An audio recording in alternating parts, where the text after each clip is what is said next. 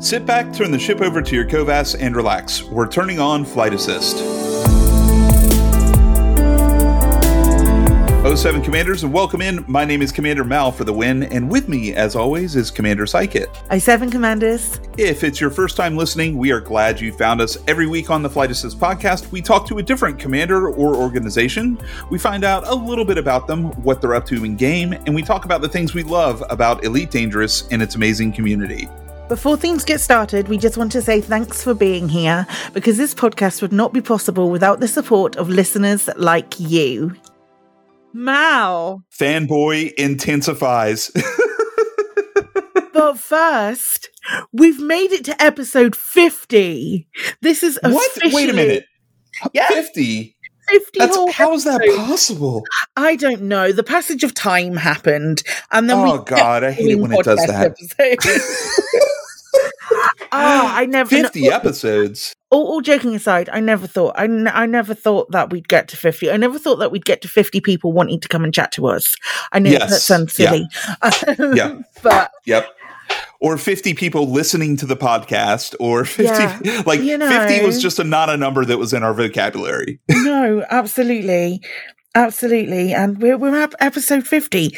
So let's make it special. That's a good idea. Let's do a special one. What could be more special than, say... Have we got David Braben on? Have we got Braben on? No. Damn it. Hint. Mr. Braben. Mr. Braben. Hashtag Braben for Flight Assist, please. I've got something that will make people just as happy, I think. I think this is... this is why I started with Fanboy Intensified. Today, we have the amazing Charlie Hall from Polygon, an elite commander and elite media coverage guru. Absolutely. Absolutely. I spoke to Charlie eons ago for the first time, and I can't even... There was an update that came through with Elite, and they were updating and changing something with the background simulation, changing the way that they were doing the background simulation, but it was part of a bigger update. And we scheduled in a conversation to talk about the background simulation, because Charlie didn't know really a lot about the BGS and what it meant. And I'd been managing the BGS for a large player faction for a period of time, and he sort of dropped into my inbox and went, "Hey, you know about the BGS? Can we schedule a conversation?" and all of that.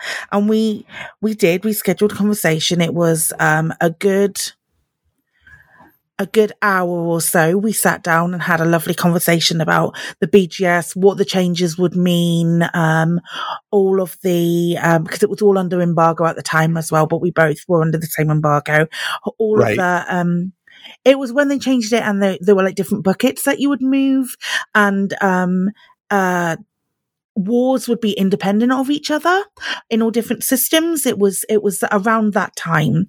So I was explaining all of this, and we had a lovely conversation, and he was like, "Okay, yep. Are you all right with me crediting you? Are you right with me, talking about everything that we've spoken about today?" I was like, "Absolutely. Yep. That's great. Of course. Not a problem." And then the trailer got leaked. Literally, we finished the call and the trailer got leaked. And then this article was pushed out, and I was like, the last paragraph was like, "We've spoken to someone who does the BGS and they're excited about the changes, blah, blah, blah." And that was about it. And I was just like, oh man, that would have been really cool. But at the same time, it was a really nice conversation that we had. And I think his passion for Elite, especially, and more recently, some of the D&D stuff that he's been putting out, which is very exciting. I figured that would get your attention. Yeah. Yeah, well, obviously. But Dungeons and Dragons and Elite? I mean, right. I mean, it is really interesting. If you go, like, I find that a lot of the articles that I read online about Elite or just about gaming or tabletop in general, I'll be reading an article, and the articles that I'm like, I find myself actually reading the entire article. I'll go like, oh crap, this is one of Charlie's articles. Like I don't even check the byline. I just start reading and I'm like, this sounds like crap. This doesn't sound legit. This sounds like it's got this sounds like it might be okay. And wow. Yeah. That's it's interesting how often his name is in the byline for the articles that are they're really well done. And I don't mean that from like a blowing smoke perspective. I mean, they have a feeling. He's not home right now. He can't hear us. He's not here yet. yeah, exactly. It's got that. They have a feeling of somebody who enjoys the games as much as we do. And that doesn't happen often. A lot of times, media feels very detached, and you can tell it's just an assignment. And I don't think that's how Charlie does his stuff. I think he gets. I think it's going to be really interesting to get his perspective. Agreed.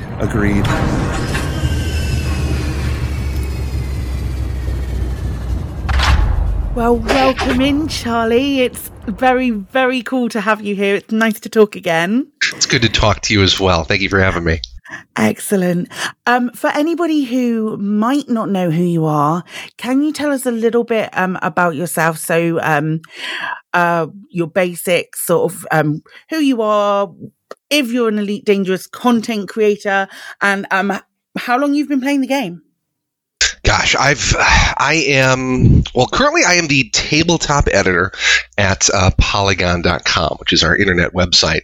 I used to be the features writer over there. That's what I was hired to do. And then I became a senior reporter, and now I'm doing tabletop stuff. But for the last 9 years, basically, when the whole video game industry is going over here and doing this thing and doing Call of Duty things and Breath of the Wild things, I'm just out in space doing weird shit, and I just kind of love my job. And now I'm not even doing video games, I'm doing tabletop games. But I started playing Elite Dangerous really before it even launched, and it's one of my favorite video game experiences, and it's just one of those fun things that's just, I lead with that at cocktail parties, right? Like, oh, you write about your entertainment journalist in video games. Like, oh, but they're not like what you think. Let me tell you about this one called Elite Dangerous, and their heads explode. I live up here in Northern Illinois, and got a couple of kids and a wife, and work from home, and it's a glorious life. I'm very, very lucky. What was it about Elite that sort of dragged you in? Yeah, I've been a space nerd my whole life, right? I was the fifth grader who could explain the entire lunar program to his friends, right? Nice. Like and then they would turn the LEM around, and then they would connect them, and they're like, "We just want to talk about football. Do you know football?"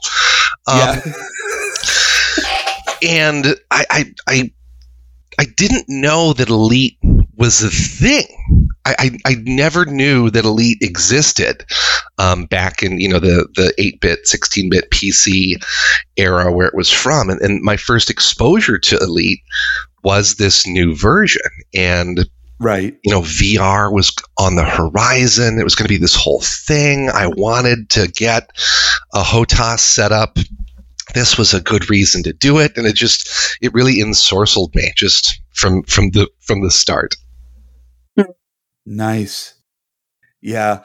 Tell me about your first time logging in.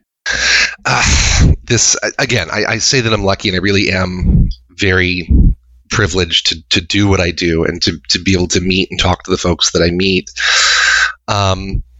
My first time playing Elite was at my second E3. I think it was 2014. So I was still green. I really didn't know what E3 was all about or how to do an E3. And I got a lot of assignments from my bosses. I don't have a cough button here, so I'm just going to make noise. You can edit that out later. Is for, exactly. Thank you. That's why we pre-record. It's fine. And so my last assignment, I think, of E3 that year was to go write about Elite. And I go upstairs, up the escalator, and I hang a left, and Frontier has this big suite, and it's dark inside, and there's this giant spaceship there. I think it was a fan-made spaceship that they had shipped in that really welcomed everyone into the booth that year. And that's where I met David Braben. God. And so David shakes my hand, and I didn't know who he was, guys. I'm like, there was something about a Raspberry Pi. I Googled the guy. Yeah. But I purposefully, this is my method, I purposefully go into things like this completely green if I can. Mm-hmm. I don't want to know much about the people that I'm talking to. I don't want to know much about the game that I'm playing, because I want to have that novel experience in the moment, and I want that to be reflected in my writing and in the interviews that I do. So I sit down, and David Braben is telling me about his game in the green room, and I'm like, 400 billion, huh? Right. Okay, sure. Right. Big rock tumbler, and all these planets fall out. Sure. Okay. Well, it's good to talk to you. He's like, no. Do you want to play it? I'm like, well, yeah. Okay, sure. Yeah, let's do that. And he sits me down, and I don't remember if there was a VR headset involved. I want to say that there was a VR headset involved, but they had the Warthog system, the throttle, and the stick, and they sit me down. And here I am, 7 light seconds away from an Orbis starport. And the thing is revolving in front of me, and they're like, okay, just ease the throttle forward. I'm like, no, I got this. And I peg the throttle, and I just put it right through the mail slot first try. And I take the headset off, and David Braben goes, well, that was impressive. I think you're the first member of the press that hasn't even scratched the paint on this thing all E3. And I was hooked. Getting inside that big volume and feeling it revolve around me, and being able to take the landing gear out and put it down on the pad. The freedom that hinted at that would be available in the final game was just so lavish and so really, really incredible. And I was hooked right there. Yeah, it's just so you know, that really does. That's one of the reasons I've really enjoyed reading the stuff that you write about Elite, is because it doesn't feel like it's written by a press junket or by an outlet that churns out posts. It feels like it's written by somebody who is experiencing the game the same way that the rest of the community who are players experiences it. Right? It's got that same sense of awe and wonder and sort of like, holy crap, what am I doing? I'm in a 1-to-1 scale version of the Milky Way galaxy in a spaceship.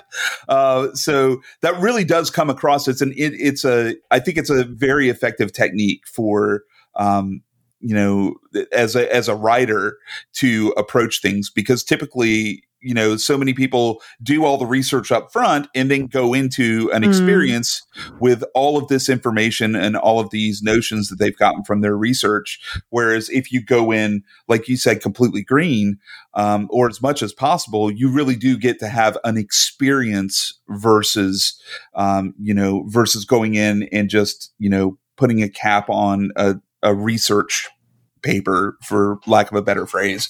Right. Well, one of the other games that I do write a lot about is EVE Online. And guys, I don't play EVE Online. I've spent all of 45 minutes playing EVE Online because I can't stand it. But what I get from both EVE Online and from Elite Dangerous is this rich relationship with the communities that play these games. And in EVE Online, I'm reaching out to people on Discord and Facebook, and do you want me to give your real name? I know you're a spy. Tell me all this dirt. Like, what's the drama, right? And I'm reporting it secondhand, but from primary sources. But with Elite Dangerous, I try to be in the cockpit when I'm doing this stuff, when I'm talking to these people. When I met Dr. Kai for the first time, I was in the cockpit and he was in his cockpit and he was telling me about his experience with the Thargoid encounter that he had. That's the way that I prefer to have these experiences. Because I'm good at the game. I can fly the ships. I like being in there. So why not do that? And it's something that it's I don't know, call it embedded reporting or whatever, but it's something that I started doing in my first feature story that I ever wrote, which was on DayZ. I actually went into the world of DayZ to meet Dr. Wasteland, and I traveled overland for 3 of my real world days, under fire at times to get there to have an in-game interview with this other nerd who's playing a video game, right?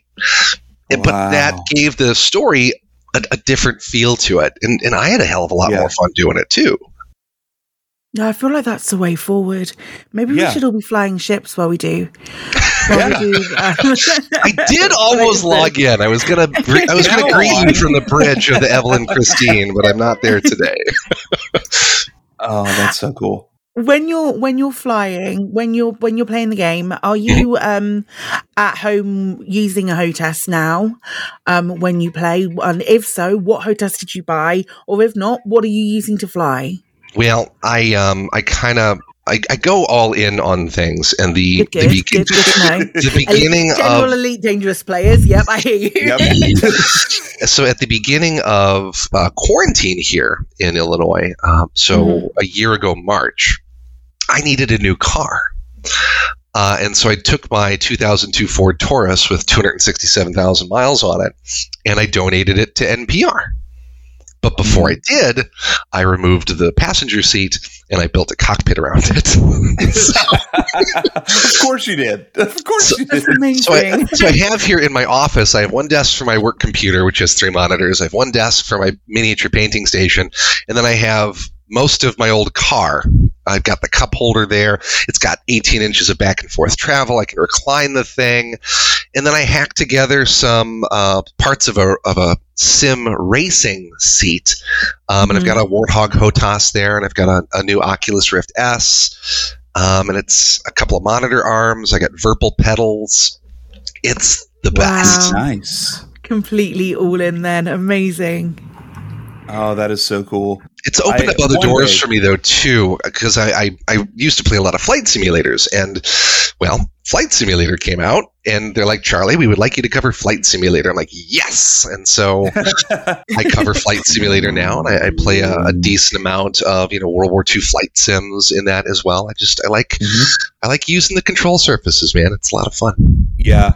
Yeah, there is something to be said for that. Like, it's one thing... It's one thing to see. So I recently started playing some DCS World because I, former military, and I love the F-18 Hornet. Right, it's my favorite military aircraft of all time. Go ahead. I heard a sound of excitement. No. I wanted to ask what branch you're in. U.S. Army. I did 8 years in the Signal Corps. That's awesome. Yeah, and I would still be doing that job if I hadn't gotten hurt. I got injured my second overseas tour and got med boarded out. But if I hadn't, I would still be doing it. I love that. And it's interesting how many people in the elite community have either a military family or a military background themselves. Yeah. You seem to come across a lot of people who are, who have that. But yeah, I would love to be able to build a full sim rig. My problem is I play so many different games, now picking up DCS World and Elite, and I play a little bit of Star Citizen, and then I'll do No Man's Sky from time to time. And it's like I need 8 different simulators. I need a whole basement dedicated to individual Monster Tech would love me because I would just be like, yeah, just send me your entire inventory and I'll just build a basement full of different rigs, because there's something to be said for having a one-to-one control surface of what you see in the game or the aircraft that you're flying. Well, I thought it was so clever, though, the way that they baked the X52 right into the game. Mm-hmm. So of course, my god, that was the thing that made me choose to get the X52 over every other game. Why would you get any other controller? Just looking down and being able to see it. Yes, okay, I appreciate that it looks more like the Thrustmaster throttle, but having that joystick and being able to look down and see those buttons on that joystick was such a such a push for me. Yeah. And it's funny that Mel talks about like not having, like wanting to have everything, because every single time I get a message from him with a picture in it, there's something new on his rig. There is. I'm constantly trying to figure out like, how do I make it work for everything? So of course the easy way to do that is just add more buttons or screens or, pieces of equipment. So yeah, no, I actually, for a time there, I flew my Asp Explorer with an X52 and the button box from the Farming Simulator controller system. Yeah. Yeah. There's a lot of people who find that insanely useful. It's very handy. There's a lot of buttons. Yeah. There's a whole other joystick. Like, wow. Oh my gosh. That is excellent. So moving from hardware to software, what sort of resources do you find are most helpful, or do you use when you're playing Elite, or do you just like try and play it completely in the game? Yeah, I did try and play it completely in the game, and there were only so many bookmarks, and I did, plotting your course gets sketchy depending on how far you're going, so. Very quickly, I learned about Inara. Yeah. So I've got an Inara profile. I'm not like blogging to Inara or anything, but I use Inara to, find where the various markets are closest to me to do the transactions that I need to do. When I'm going long distances, though, I really do like to use EDSM. And because EDSM, I think, is just, I think it's one of the greatest fan-made endeavors in all of gaming. It is, it shouldn't exist, right? Like, and it's not something, ironically, it's not something that Frontier thought to make themselves. Like, why don't we make this rich place where people can like put GIFs and pictures and annotate it and really make these spaces their own? No, the community said, no, we must impose order on this chaos that you've created. Yeah. And they named the stars. It's just, it's so beautiful. It really is. It really is. I've only found out really recently that you can add your player factions as guilds to EDSM. I hadn't even known that was a thing until quite recently. That's interesting. My favorite thing about EDSM is the fact that they will email you when you hit certain achievements. Mm-hmm. Yes. That's like little achievement badges on EDSM it's just all of the things that Frontier didn't implement. As you say, all in one platform. Yeah. Well, you must shepherd your resources in game development. Yeah. They have other fish to fry, but we can hope that if there's ever an Elite, 4, 5, whatever the next Elite is, it'll have something like that baked in, and it's not just an API that the community has to like sip at over time. Yeah. Yeah. I think that's from talking to people like some of the community managers as well. They are super grateful for the community for making things like this because it gives them more information about what people are doing. So I'm sure that they potentially, if they have the resources, would be able to do something not dissimilar in game. Yeah. What would you say are you best at in Elite? What is the thing that you are the best at doing? As far as careers, I enjoy exploration the most. Okay. But as far as like the thing I do really well, I'm a real good pilot. I like flying the ship. I like doing silly things in the ship. I like going fast and your canyon runs and all that. The high G worlds. I try and be a good pilot to a little starship and have some fun with it at the same time. Yeah. Yeah, that's a discussion that comes up a lot on the podcast is that people that, will mention other games, like Eve will come up, Star Citizen will come up, No Man's Sky will come up, all of these other games. And then, less often things like Heartspace Shipbreaker or, other titles. But the interesting thread is that the people who are diehard elite commanders always sort of stray back to the idea of like, I play Elite because I like being in the cockpit. I like flying a spaceship. Like, if I want to collect resources as a primary occupation, I'll play something like No Man's Sky or Subnautica. If I want to worry about how a galaxy operates, right, at a very detailed level, I'll open up Microsoft Excel. I mean, I'll open up Eve Online. But you can do all of those things in Elite, but what it's really good at is being a space flight simulator where you're in direct control of the spaceship. And that's what I like about it too. That's my favorite thing about it as well. And we have so many different folks that I work with at Polygon, and all of them have their own specialties, right? Some people are, they're really knowledgeable of their Nintendo stuff. They really know their old Sega stuff, or they know their new Xbox stuff. I find that the niche that I occupy at Polygon is just like maneuver. Like Outer Wilds came out, right? And everybody was breaking their brain over how to move this little spaceship around. I'm like, oh yeah, I got that. And just like put the little lander right on the tree stump, and everybody's like, how'd you do that? I'm like, I just did. It's a weird skill. The most daring thing I did though is like 2 or 3 years ago, I switched from roll on the stick to roll on the pedals. So now I've got yaw and pitch on the stick. I think I'm saying that right.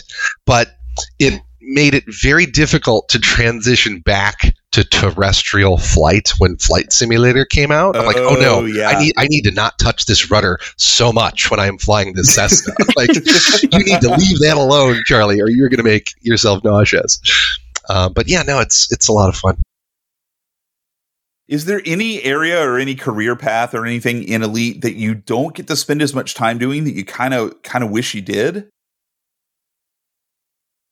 Not really. No. I mean, I use my time in there to do what I want to do or what I need to do for work. I know how combat works. I get it. Not my thing in Elite Dangerous, at least. I play a lot. I play X-Wing X-Wing, Star Wars Squadrons. Thank you. I never remember the name of that beautiful game, but I get my combat experience there. And I go to Elite for wonder and for awe and for moving from point A to point B. I'm being a stupid space nerd. That's my favorite thing. Right. Yep. It's the best part about Elite. It's where all the space nerds go. Space is amazing. It's like, ooh, what's the atmosphere on this one? What's its orbital period? Ooh, why is it so close? Green atmosphere. Yep. And then there's other things that I can see. And how do I get to another place and something else goes in my codex that I've not seen before? And oh my god, Why anytime you get that pop up and it's like. But at the same time, interesting point. At the same time, though, I think that Elite has a lot of room to grow in that direction. Right? There are stellar events that could be modeled, that could be occurring when you arrive in a space. It would be fun to be there to watch an asteroid hit a gas giant. Like, what does that look like in Elite? What does it look like when a comet comes through by your canopy when you're in sublight speed? Like, so many different things like that for it to grow into. I'm excited to see what the next iteration of it looks like, and hopefully they add some of the stuff like that in. Yeah. Are you aligned to a squadron at all, or a minor faction, or are you full solo exploration pilot? Would you say? I have taken a bit of a break when Odyssey came out. I kind of touched Odyssey in that early alpha period and briefly when it came out. I haven't really been back for any serious time since then. But when I do go back, I really do want to get invested in that system because I want to, there's a planet that has been my home for this whole time, and it's Ross 263, and there is there's an observation station there that I always, when I'm back from a big journey, I go there, I land my plane, I go downstairs and make a cup of tea, right? Like I'm home. And I want to, there's factions in that system that I am familiar with, that I've run missions for over the years. And I would love to kind of push them in one direction or another and see what happens at those settlements and see what those missions are like in the on-foot portion of the game. Just haven't gotten around to it yet. Yeah. Yeah. When you, so being kind of a loner and explorer, when you run into trouble in the game, do you have anybody that you turn to, or do you kind of let the game drive you towards sort of emergent gameplay and just see how things unfold? Knock on wood, I've not stumbled into a bad neutron or bounced in on a high G world. I've had very good systems luck, right? There was a time when I was at SAG-A during Distant Worlds 2 where I did pop the canopy out, but that was during some combat, and I opted into that, so I don't feel so bad about that. But FleetCom is the Discord that I find myself returning to more often than anything else. That's where a lot of the leadership for the Distant Worlds expedition came from. And they just have some really good channels with some really attentive folks in there. The most I get from them is outfitting help. So when I'm doing a build and I'm trying to get as many light years as possible or some other parameters with the ship, a lot of that is a little opaque to me when I get outside of exploration. So when I need help with other types of outfitting requirements, that's definitely the place that I go to.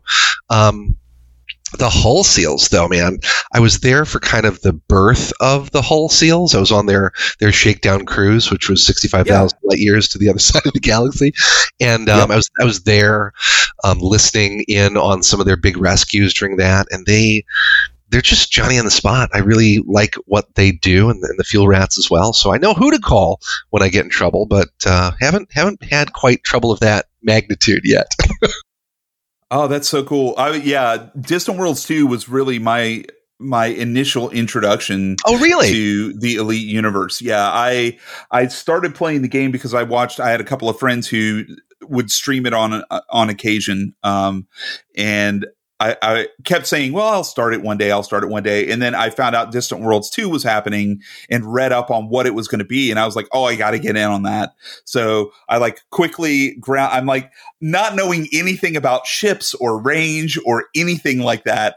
I quickly ground out an Imperial Clipper because that's my favorite ship in the game, with just objectively, meaning it's the prettiest ship in the game. This is correct. So I grabbed the Clipper and I started engineering, and I got it up to, I think, just under 40 light years worth of range. I'm like, that'll be fine. People are going in Cobras with 30 light years jump range. It'd be perfectly fine. And just hopped in the ship and started my way out. Got to SAG-A. Immediately found out that there was a thing called a Guardian frameshift drive booster.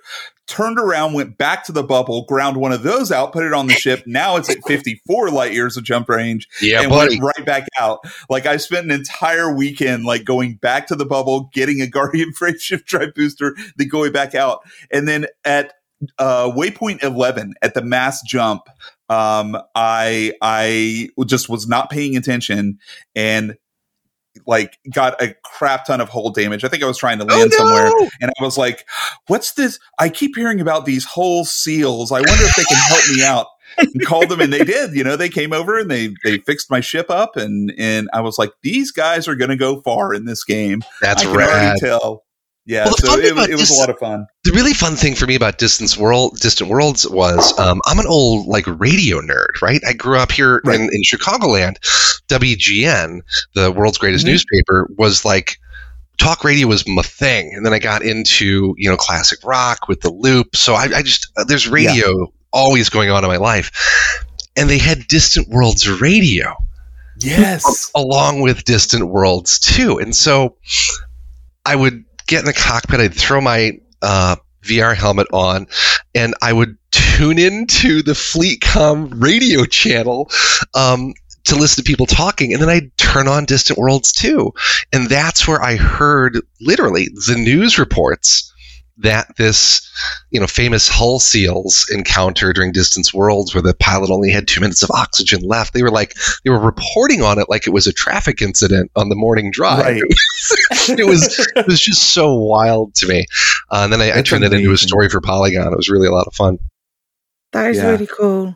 That is really cool. I feel like the amount of people that we have on who talk about Distant Worlds 2 with such fondness, and inclusive of Mal. And I'd been playing for ages by the time Distant Worlds 2 had come out, but I was at that point already so invested in my faction at the time and all of the background sim that I was like, yeah, I'm not going to miss anything. I'm not going to miss anything by not going. And now I am so, every time people mention it, I'm so desperate for Distant Worlds 3 to happen because I'm 100% going. Yeah. But yeah, it was an experience unlike any that I have ever had in my entire career. And to have that many people all strung out, these little points of light, everybody moving in the same direction. My favorite part, though, of that, and again, I'm incredibly privileged in what I do and the access that I have, but I got invited to kind of the party at the end of the universe when all of the organizers from Distant Worlds got together in their own little private world and just drove their little SRVs together and just like had a good laugh and a good cry and like, what did we do? There must have been about a dozen of them there, all of the big folks. At one point though, I almost felt like I was intruding. Like, this is not for me. This is their celebration. So I did kind of say my goodbyes and found my way out. But just so much love. And it was love of the game. It was love of community that drove that thing. And 14,000 players. It boggles the mind. Mm. Yep. You've spoken about a lot of awesome experiences and amazing experiences that you have and your privilege in having those. You may have already covered it, but do you have something that stands out when we talk about what your most fondest memory or the most amazing thing that's happened to you, either in Elite or because of Elite? As much as I loved Distant Worlds, it really does pale in comparison to having the opportunity to fly with the PAC and to be there at the death of Salome. So I heard that this event, that Drew Wagar's event, was going to be going down, right? You can edit this bit out. Did I say his name right? Did I get that right? Yeah, yes. I'm looking at my article there. Drew Wagar. Yeah. Pardon me. So he's an author, right? And he writes books about Elite, officially licensed fiction about the world of Elite. But I'm preaching to the choir. You guys know what happened. He set up this basically like in-game LARP, and all these people showed up. But they showed up like 2 weeks ahead of time, and they started planning. And that was the really interesting part of this whole thing to me. Now, another embed that I did for Polygon years ago, and I'm still part of this community, but I embedded with Shack Tactical, which is an Arma 3 milsim clan. And they've been doing Arma 3 together for more than a decade at this point. And I was a new recruit, and twice a week, 12 hours a week, I was training to be a virtual infantryman inside this milsim with Shack Tac. And I still get to play with them on occasion. But again, lots of military folks in Shack Tactical. Who'd have thunk? Right. Also surprised to find that there were a lot of military folks in the PAC as well. And the one that really stood out for me was a guy named Jubei Himura. That was his in-game name. I don't actually know what his out-of-game name was, but I believe he was a retired Navy guy. And the calm authority with which he led the 4th PAC fleet was it was mesmerizing to hear how comms were managed during that event, how interdictions were organized during that event, and then to be in system, to be at speed with all the little fireflies dancing around, and to watch, 3 or 4 ships fall into real space as they interdicted someone, and 3 or 4 ships over here fall into real space as they interdicted someone, and then to be listening to the comms and the Discord at the same time. It was just incredible. Oh wow! If you Google Polygon, the title of the story that I wrote is Elite Dangerous's 3,000 player battle royale. I've absolutely read that article before. Yep. I included a snippet of the comms in that story, so you can actually hit play and listen to the chatter that I was listening to and see a GIF that I made of those interdictions happening. But at the end of it, I was just so enraptured with that calm authority again. I actually gave Jubei the recording that I had made of the entire engagement. So I gave him 4 hours of audio of him like leading this battle, and yeah, he let me know afterwards that was very meaningful for him. But then, of course, shortly after that battle happened, the PAC Discord blew up. There was infighting, there was friction, there were people that were angry at each other about what went down, and the Discord is gone. So really the only record of that engagement is this story. The only record of that comms traffic is this audio that I was able to share with Jubei. And if I hadn't have been there, like, people wouldn't know about that today. So I don't know. It is not self-servingly that I go into these games and embed with these communities, and I'm not just trying to get more clicks and more ad impressions for Polygon. I really want to make a record of the incredible things that are happening inside this game and the other games that I'm really passionate about, the other communities that I'm really passionate about. No, and you can tell from when you're talking about it, and like it was.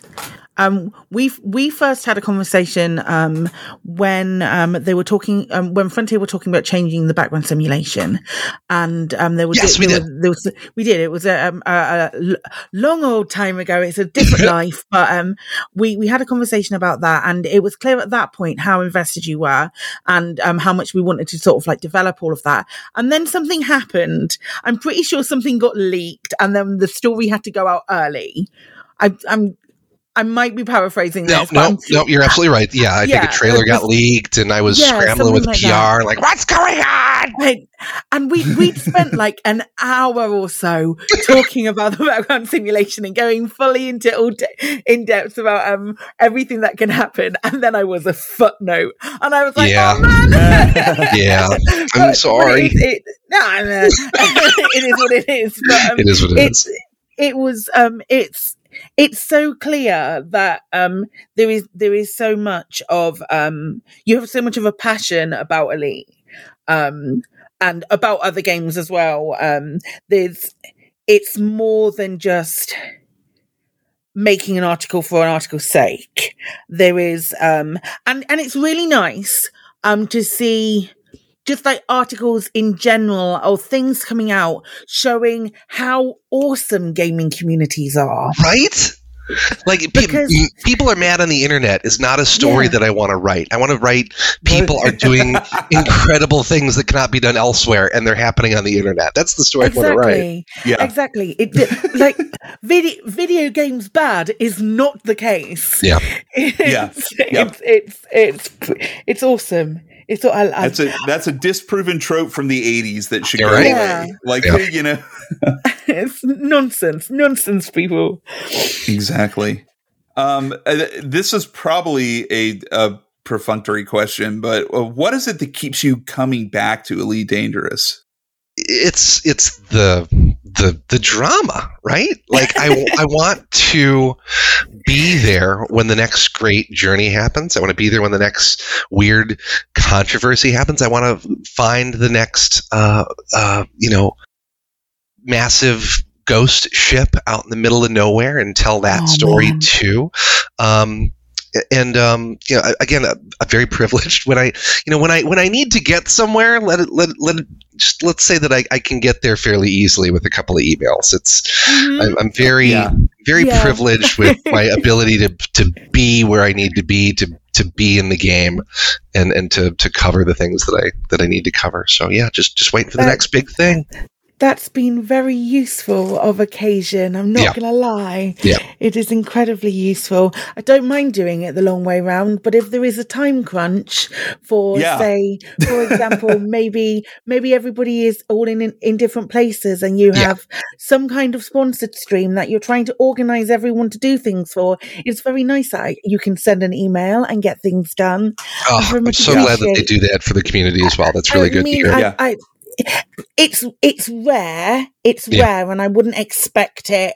Oh, certainly not on the daily for absolute. But if there is something that is super important, you can drop an email in certain people's directions, and they will be like, "Okay, in this instance, I will." And I think that's a wonderful thing.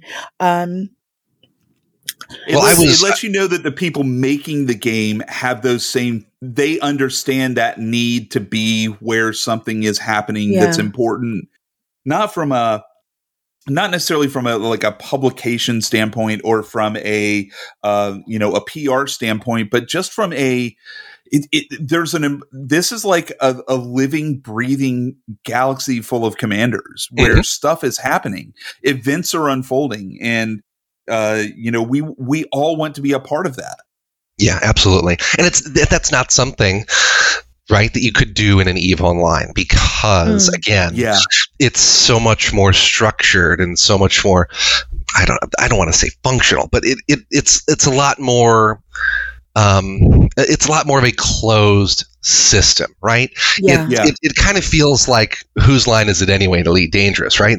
Here's some points and they don't matter. Like, right? Like to some extent, it's all play money in Elite Dangerous.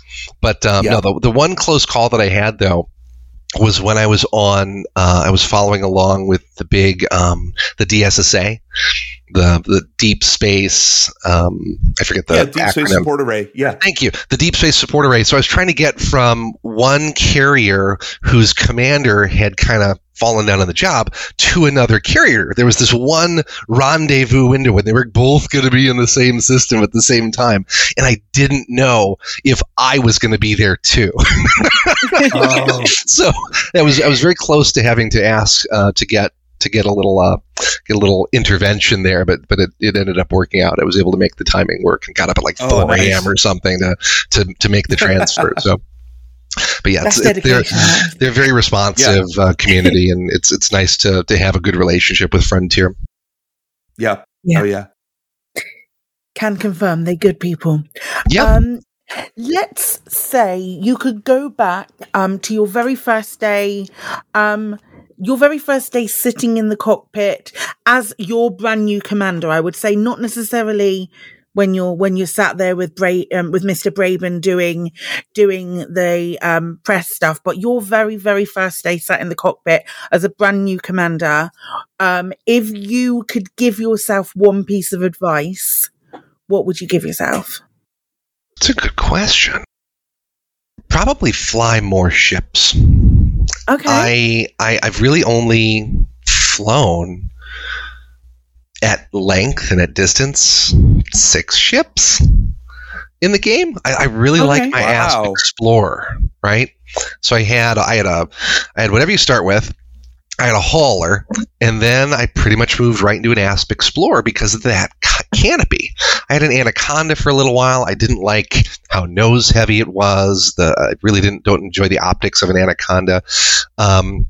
I have a Clipper, and it's beautiful, and it's glorious, and it's fast, but it's like flying a turd compared to that Asp Explorer. And I really do like all of the ships feel different in Elite, and that's not necessarily true of something even like a Squadrons, right? A lot of the ships in Squadrons kind of fly the same, different speeds, different turning rates, but the center of gravity on these ships and how they maneuver and how the different thrusters give them their rotational velocity and how that velocity is expressed around the center of gravity is very different on all of the ships. And I just wish I'd have flown more of them. But yeah, I'm kind of out in the black right now, and not in any position to buy anything new anytime soon. So. You never know. You might come across a DSSA ship that's selling some stuff, and you'll be like, "Oh, yoink!" Then I gotta leave my baby behind. I gotta leave the Evelyn Christine behind. I can't. It's got that nice patina. Yeah. I'm sure there's a reason why it's called the Evelyn Christine, but I have no idea. I need to know that reference. Oh, that's my oldest daughter's name. That's fine. That's absolutely fine. And my mining Asp Explorer that's out at SAG-A still is named after my younger daughter. Oh. And then the Imperial Clipper is named after my wife. So they all have first and middle names. That's adorable. I love it. All of mine are named after my D&D characters. Oh, that's cool too. Mine are all either named Mel, because Mel named that. I was gonna say mine are either all named after like actual military or science fiction ships, so of course like Enterprise and Rocinante and things like that, or they were named by chat and have absolutely ridiculous names. So one or the other. Think about if we flip that time travel coin from going back to the past to into the future, what are you hoping for in the future of Elite Dangerous, and how does that kind of fit in with your plans for the future from your cockpit perspective? Well, I've been thinking about that a lot actually, with the launch of Odyssey. And it really, we've been waiting a couple of years with anticipation as they've kind of talked about what they're going to do, and now they're finally doing it. And I don't actually know what the community size and momentum feels like these days. It's not something I can get my arms around from here, right? They don't tell you how many people are playing and how often, right? That's just not a thing that they share. But it's a bigger game than it's ever been before. It's a denser game than it's ever been before, and it's potentially appealing to more people than ever before. So hopefully there's more people playing it. But what comes next? What is the next phase of Elite? And looking even further than that, what is the next Elite? Is there a next Elite? Yeah. So I was, I'm thinking so much human energy has gone into this universe. We talked about EDSM earlier.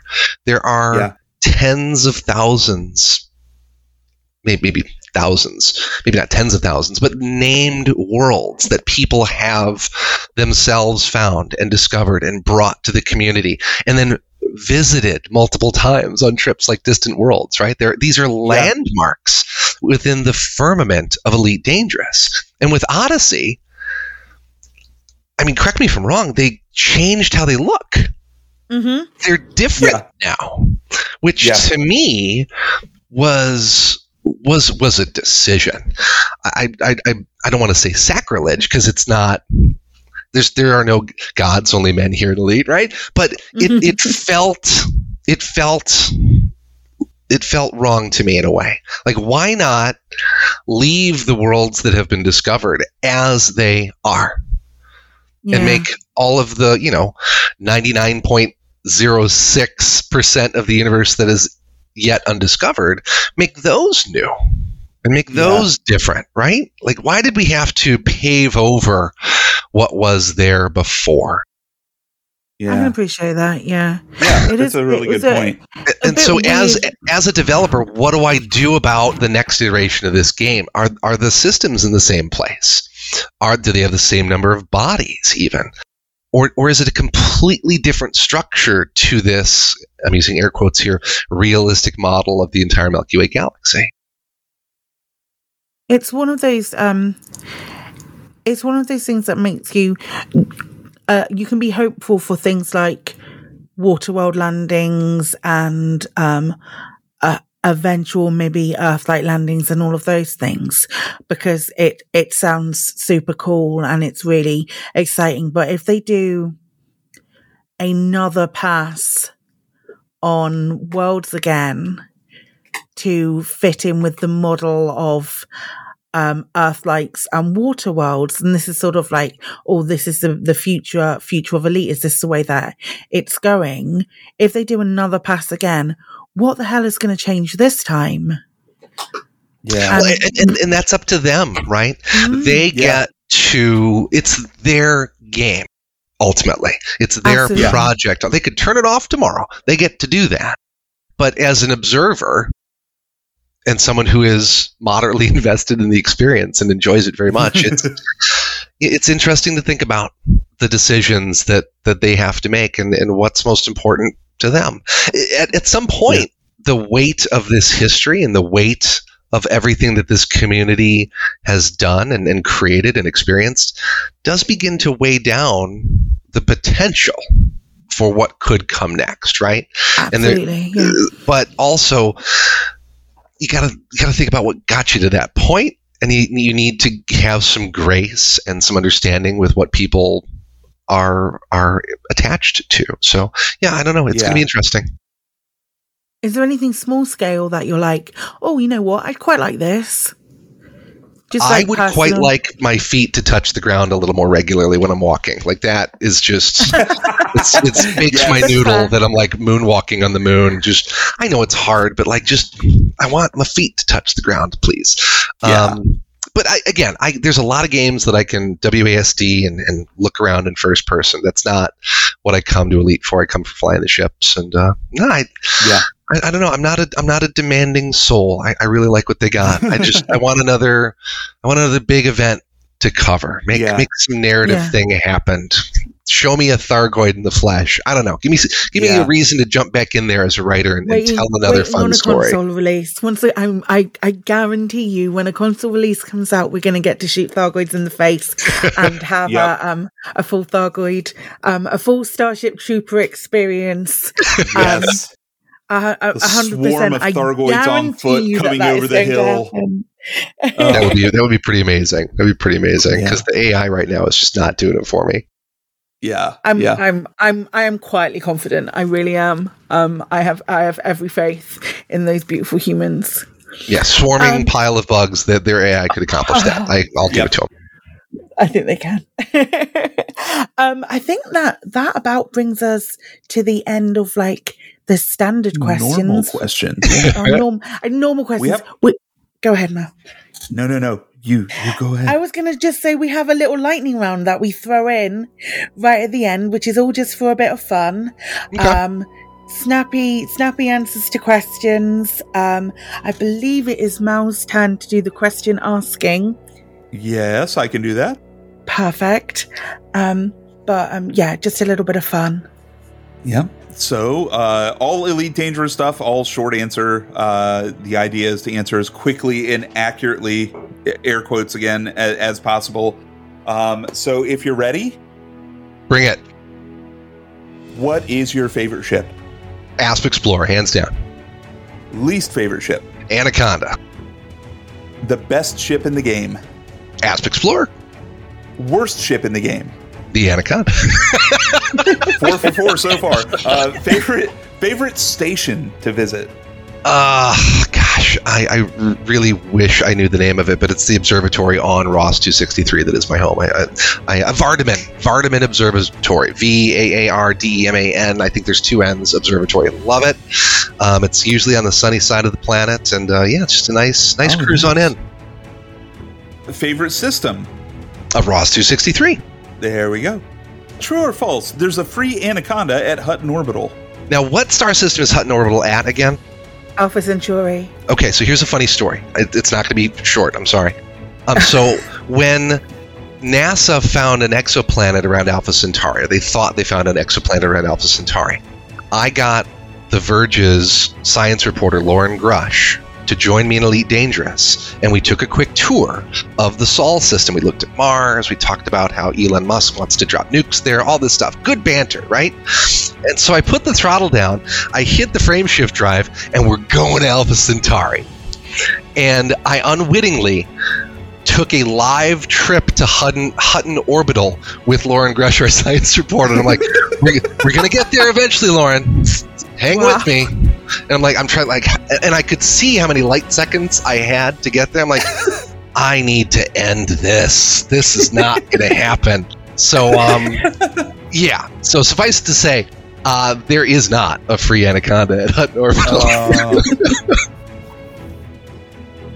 Engineered or vanilla modules in your ships? Engineered. I have seen the light since Distant Worlds.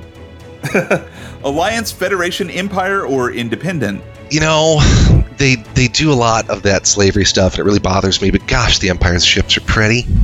They're very pretty, and we gotta hold our nose sometimes to get them pretty ships. Yep. Favorite power play leader? Could care less. If you run out of gas, call the fuel rats or blow yourself up. Oh, more interaction, please. Give me some fuel rats.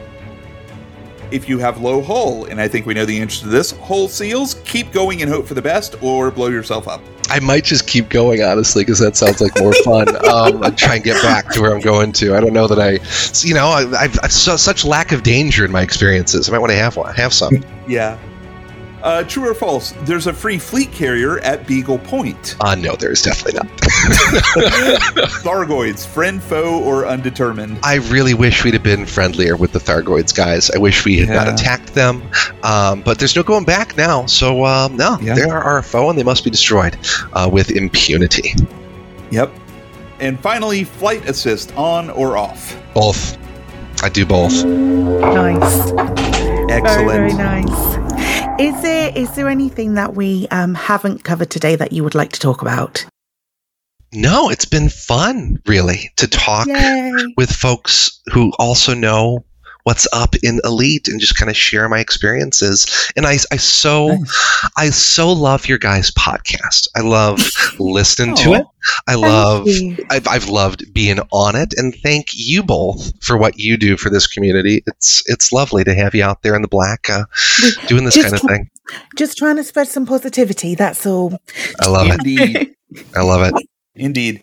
If anyone wants to connect to you or get notified when you publish a new article or anything like that, what's the best way to find you online? Most of the stuff that I'm doing these days is in the tabletop world. So if you're following Polygon's Twitter account, everything that I write goes out onto that Twitter account. My Twitter account is Charlie_L_Hall. And like that's where I live pretty much on the internet. Nice. Awesome. Well, thank you so much for coming on and telling us your Elite story, because it's been really fascinating to hear all of your experiences and hear that. And thanks for being our guest on our 50th episode. Woo! Yes. Well, thank you guys for having me.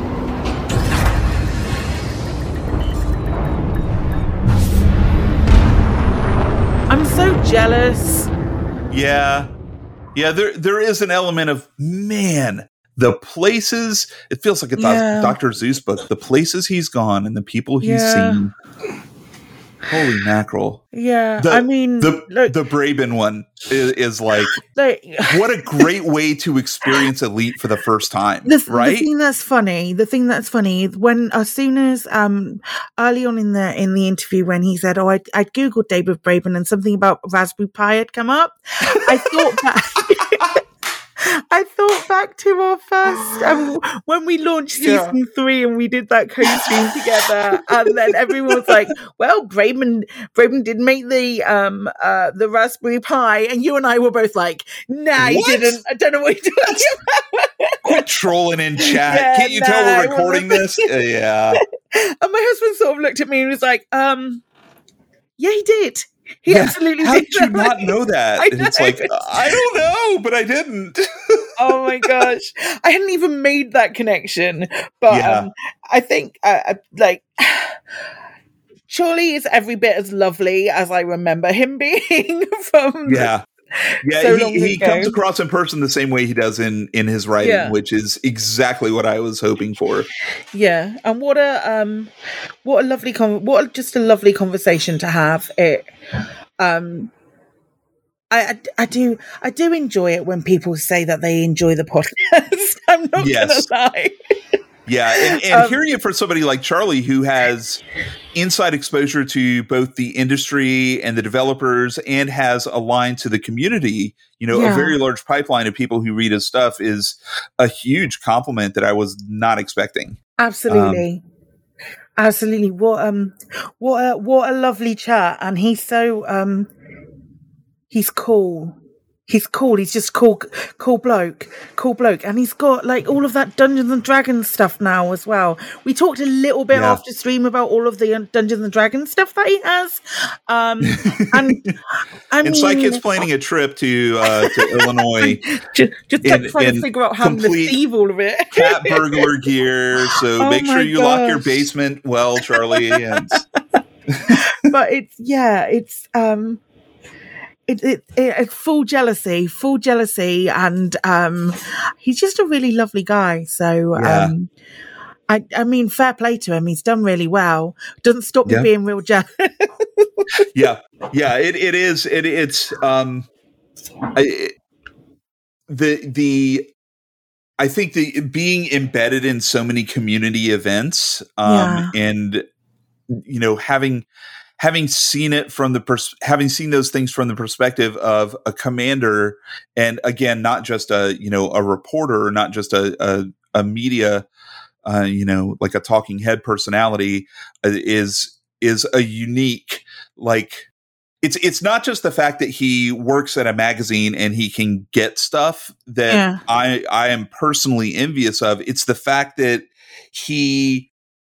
I love the fact that he not only has that access, but that hasn't changed the way that he writes and the way that he feels when he plays the game, because I think a lot of people, when they do get a job or they get a connection where they have that sort of access, it can dull you a little bit to the amazing things that you're experiencing as a player, because you snap into this mode of, I'm writing something for work, and you have your work hat on, and you can't fully experience a game when you're just doing it for work. And that's not Charlie. He's got his family, he's got Dungeons and Dragons and tabletop stuff, then he's got Elite, and he's got the other games that he plays, and he enjoys them. He shares them with his friends, he shares them with his family, and he writes about it because it happens to be his job, Yeah, it's very cool. Yeah, agreed. That's all for this week, folks. You can browse episodes and check out more information about the podcast at our website, flightassistpodcast.com, and you can stay up to date by following us on Twitter at flightassist_ED. Remember, this podcast is all about commanders and communities, and that means you. We'd love to hear the questions you want us to ask our guests.